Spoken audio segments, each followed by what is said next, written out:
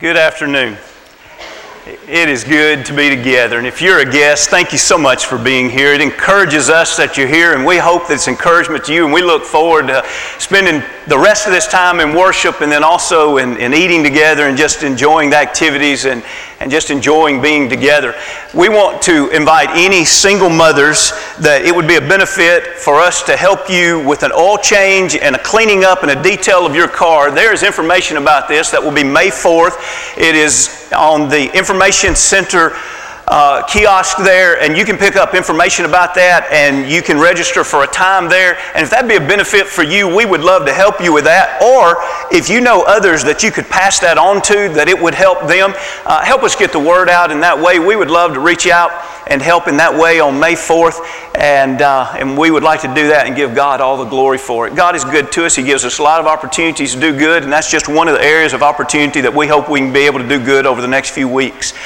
Also, we have some little booklets entitled Choosing God. They also at the Welcome Center. Tonight we're going to be talking about the most famous and well-known verse in all the Bible, John 3:16. In that, we will not be able to cover everything that is our response that God would ask of us. And the truth is, this little book doesn't cover everything either. But there are some things that are taught in this little booklet that helps point us back to this great book, that if that would be of a benefit for you, be sure and look for that also out in the back there.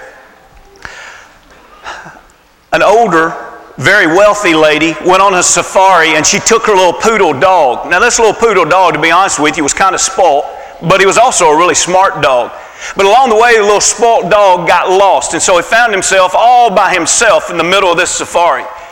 And he just happened to look back over his shoulder, and he saw, way at a distance, a leopard charging full speed, 50 miles an hour, coming at him.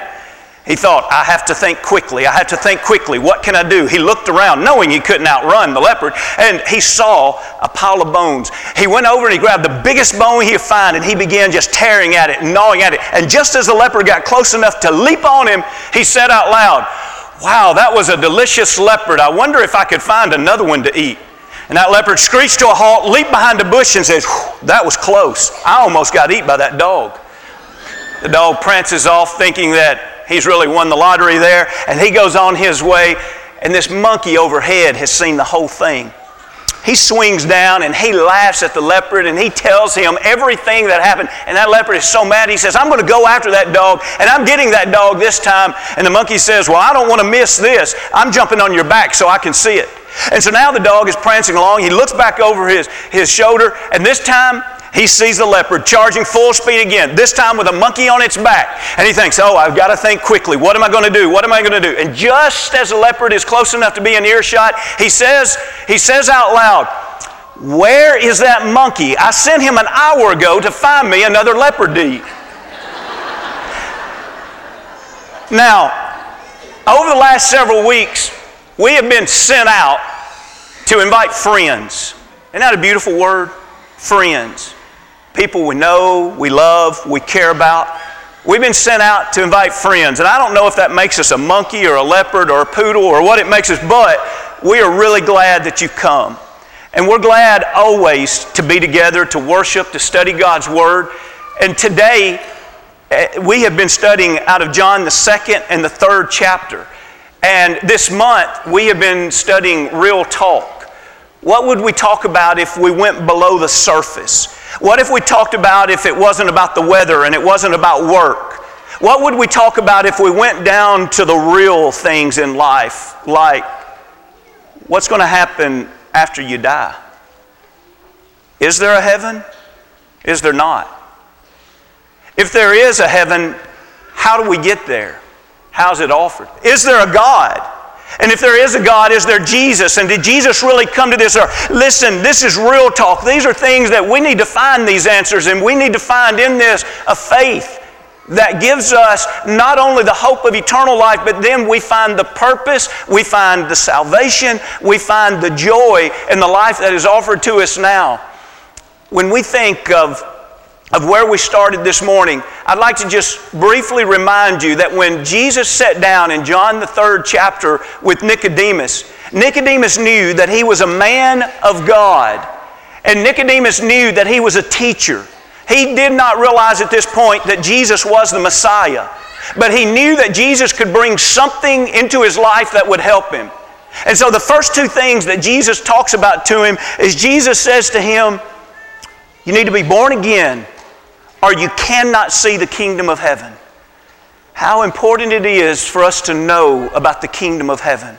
We can be a part of the kingdom of heaven right now, and we can be a part of that kingdom of heaven that's delivered to the Father for an eternity.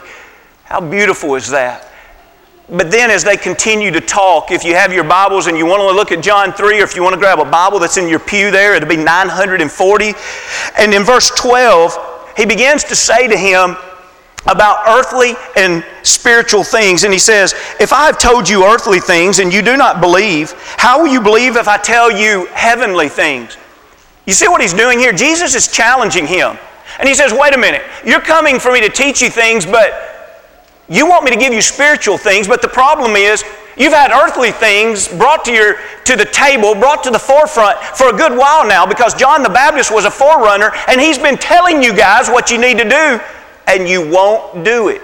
As a matter of fact, in Luke the 7th chapter and verse 30, there the tax collectors were considered heathens. The tax collectors were praised because when they heard the great prophet John the Baptist preach about baptism, it says that they were baptized. But then the very next verse, he condemns the Pharisees and the other lawyers because they would not fulfill the will of God and be baptized. Listen, that's probably what is running through the mindset here when Jesus is talking to Nicodemus, a Pharisee. He's saying, whoa, you want to go deeper in spiritual things, but yet the things that have been offered to you already on this earth, you don't want to deal with? And so for the next three verses, and we're not going to take time to study these and break them down, even though they're beautiful, but for time's sake, we want to spend the rest of our time on 16. But let me just say this about the heavenly things. He goes ahead. Jesus goes ahead in 13, 14, and 15, and he throws out heavenly things. He doesn't necessarily always use these words, but in 13 he says, okay, let's talk about God leaving earth and coming to this earth as a man, incarnation. That's spiritual things.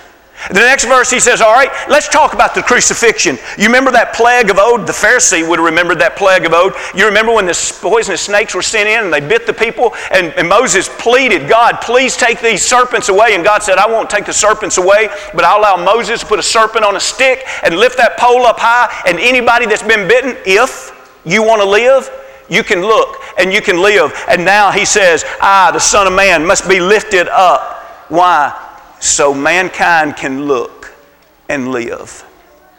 But then the third thing he says in 15, he says, you want to talk about spiritual things? Let's talk about everlasting life. Everlasting life. And then we come to verse 16. For God so loved the world that he gave his only begotten Son, that whosoever believes in him shall not perish, but have everlasting life. The most well-known verse in all of the Bible. There have been individuals lately that have helped it become well-known. In the last recent years, probably one that has done the most to do that has been Tim Tebow. Remember his eye black? As a matter of fact, whenever he played a few years ago with that, and he had the Broncos playoff win, and the gain of yards that he passed was exactly 316 yards. That was the number one search on Google. What is John 3:16? Well, there was another guy that any of us that are a little bit older will remember him. Have you remembered this guy? That's out of order. Keep going till you get to a guy. There we go. Many of you will remember Roland Stewart. And he gave his own self a name, Rockin' Rollin'. And he was a guy that started out living a pretty rough life. But he had the goal that he wanted to be seen on TV over and over. He wanted to be the most famous man that no one knew anything about him. That was his goal. And then somewhere along the way, he became, as he would describe himself, a born-again Christian. And so he cashed in the offers with beer advertisements and things like that, and he started showing up at games, still with his rainbow hair wig, and then that Doug Perry beard there. But I think that's natural. And then most of the time, even though here it's John 3:16, most of the time he would have a shirt on that would say something about repent or Jesus loves you, and he would hold up the sign, John 3:16. Many of you that are younger than me, you think that the idea of in stadiums all across America, John 3:16 signs have just always been. They haven't. This guy right here is the one that put that on the map. You see, his idea was to set in football games as close to the end zone so he could have the camera angle. And he and his wife, who was a card carrier, a sign carrier, they lived in their car. And their goal was to be seen on television with John 3:16 signs at least twice a week, and they averaged that. As a matter of fact, these individuals, let me give you, at the time this article was written in 87, let me give you just a few places they'd been lately. Golf tournaments, football games, numerous World Series, Summer and Winter Olympics, the Republican and Democratic National Convention, the Indy 500, the Kentucky Derby, the NBA basketball finals, the NCAA basketball finals, the Stanley Cup, the wedding of Princess Di and Princess Charles. They also went down to Mexico and they had their sign seen on the World Cup Soccer Championship, which was viewed by 2.8 billion people. To the date of this writing, their signs have been seen at over 1,000 televised events. And even though he is no longer doing that, it continues on, causing people to Google, to ask, to wonder, what is this John 3:16 thing about? As a matter of fact, in the restaurant, the In-N-Out restaurant, how many of you have eaten there?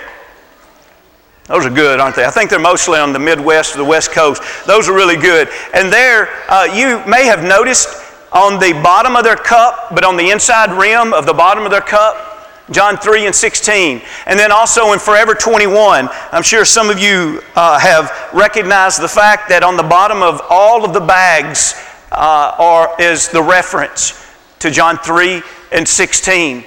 And these companies, people say, why? You can actually go online and you'll see people asking, why is that on the bottom of this cup? Why is that on the bottom of this bag? This world is full of people that do not know the teachings of John 3:16. But yet oftentimes John 3:16 is literally called the gospel in a nutshell.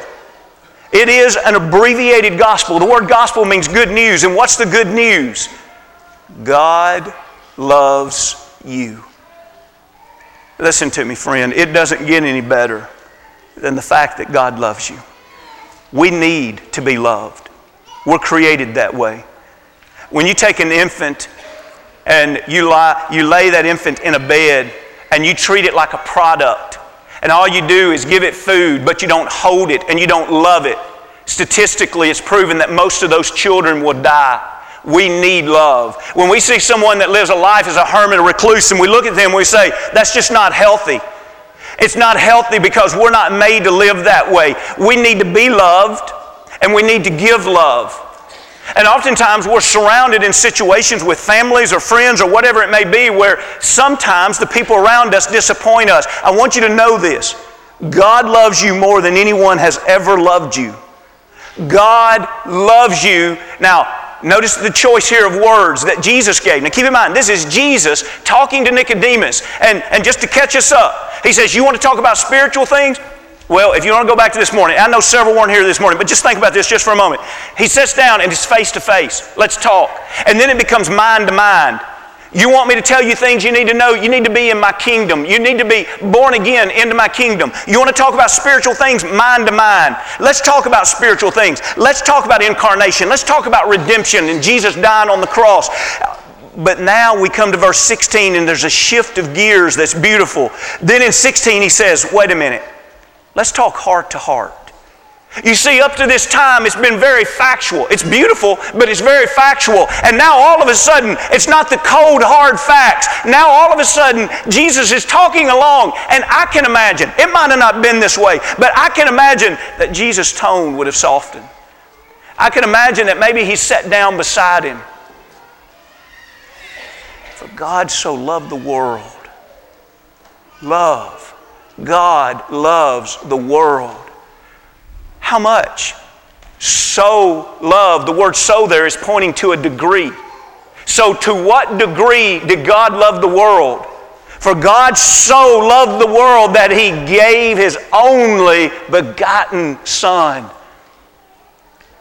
Any of you here that have children, bring your son up here and let's offer that your son die for all the people in this room. And it's hard to fathom. It's hard to accept. I don't do this as much, and maybe I ought to do it more, but I'll just confess to you my heart. For a long time when I took the Lord's Supper and I thought about the death of Jesus, I would imagine what it would be like if God called upon me to give one of my children. And I would try to imagine that to appreciate how much God loves me. And I found myself crying every Lord's Supper.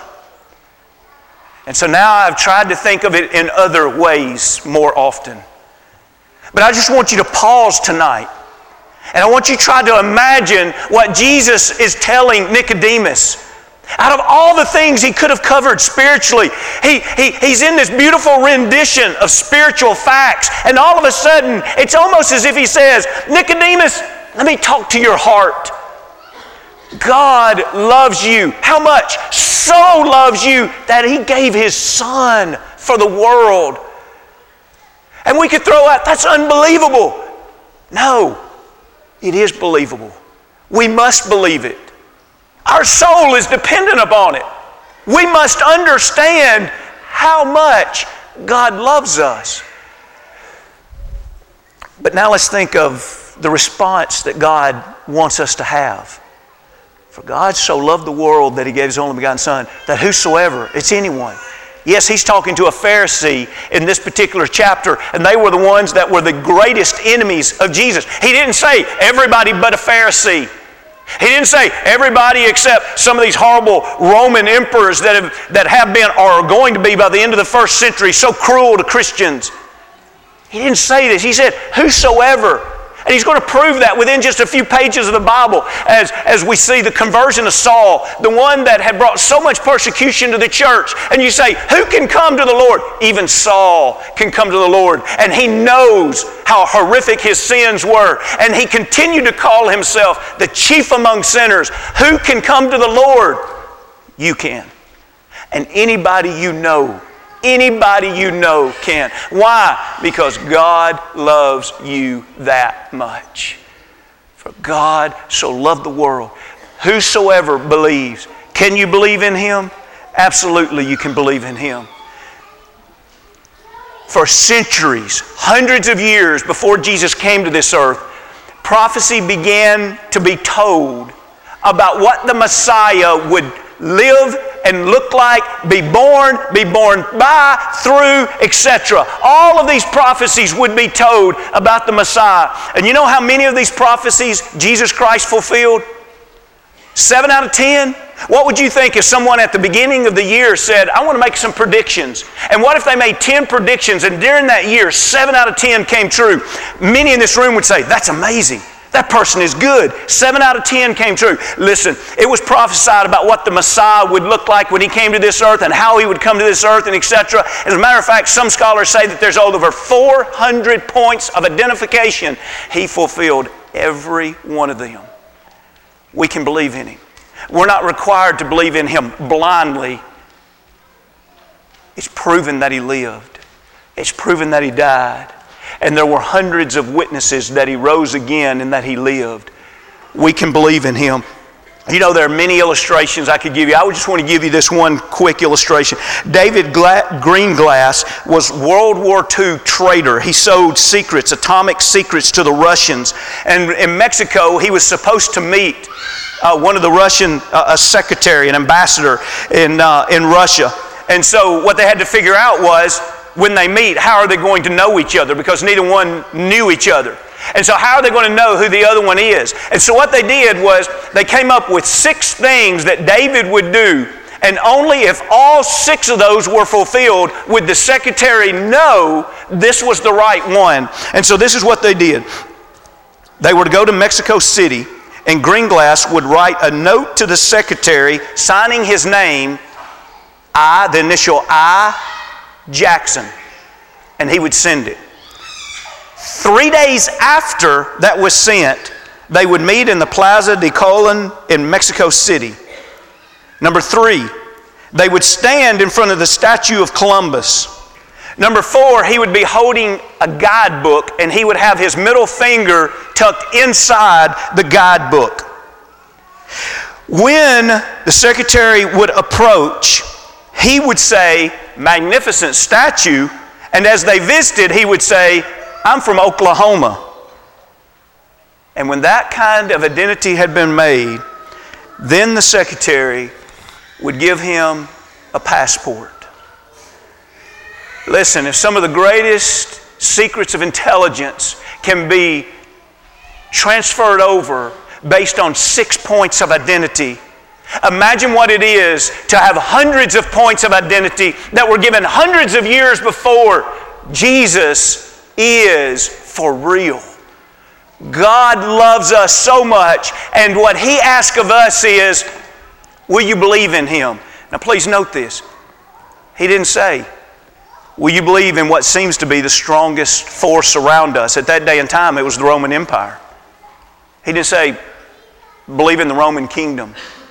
Or what had a lot of influence in that day was still Greek culture, fine arts and the Greek philosophers, the expression of self. He didn't say, I want you to look for man's philosophy. Or the Hebrew traditions. They took the Old Testament and then just ran with it and created all kind of man-made traditions. He didn't say, follow your traditions. Listen to this very carefully. That whosoever believes in Him. He's calling us to believe in Him. Shall what? Shall not perish, but have everlasting life. The emphasis, I don't think, is just on eternity, although that's important to understand. But the emphasis is upon life. Perishing is living forever away from God. Can you imagine living in a place where God is not and none of God's blessings exist? Or on the other hand, we can have life. The idea of life is with, the idea of death is separation. God is here. Are we going to live with God? That's life. Are we going to have an existence away from God? That's death. Which one are we going to have for an eternity? Are we going to perish, eternal death, or are we going to have life, eternal life? Who can have eternal life? Who can live with God for an eternity? Because of great love that God has, anyone can. Anyone that chooses to believe and have a belief that is responding to God's will. And throughout the Scriptures, God tells us His will. For those who are believers that are willing to choose Him and His way and repent of their ways and confess that Jesus Christ is the Son of God and be baptized into Christ for the remission of your sins. That places us in the kingdom. What a wonderful, wonderful blessing to be in the Lord's kingdom. Just give me Jesus. He supplies strength to the weary. He increases power to the faint. He offers escape to the tempted. He sympathizes with the hurting. He saves the hopeless. He shields the helpless. He sustains the homeless. He gives purpose to the aimless, reason to the meaningless, fulfillment to the emptiness, light in the darkness, comfort in the loneliness, fruit in the barrenness, future to the hopeless, life to the lifeless. Just give me Jesus. The Pharisees couldn't stand Him, but found they couldn't stop Him. Satan tried to tempt Him, but found he couldn't trip Him. Pilate examined Him on trial, but found no fault in Him. The Romans crucified Him, but couldn't take His life. Death couldn't handle Him, and the grave couldn't hold Him. Just give me Jesus. He has no predecessor and will have no successor. He is the Lion, He's the Lamb, He is God, He is man. He is the King of the Jews and of Israel and of the righteous and King of ages and of heaven and of glory. He is King of kings and Lord of lords. Just give me Jesus. Friends, we're glad to be here together tonight, and it doesn't matter if you're one of our own or if you're a friend that is visiting. If we don't have Jesus, we've got to realize we're missing it all. God loved us so much. He gave us Jesus. Don't turn your back on Him. If we can help you in any way, in just a moment we're going to stand and we're going to sing a song of invitation. If there's something we can help you with now, we'd love to do that. We'd love to pray with you. If you don't know exactly what you need or what you want, but you know you want to talk about it, we'd love to talk about it. We'd love to encourage you and help you in any way. We'd love to be your church family. We would love to be your brother and sister, just walking together, helping each other from here to eternity. And we really mean that. Whatever we can do to help you, please let us know.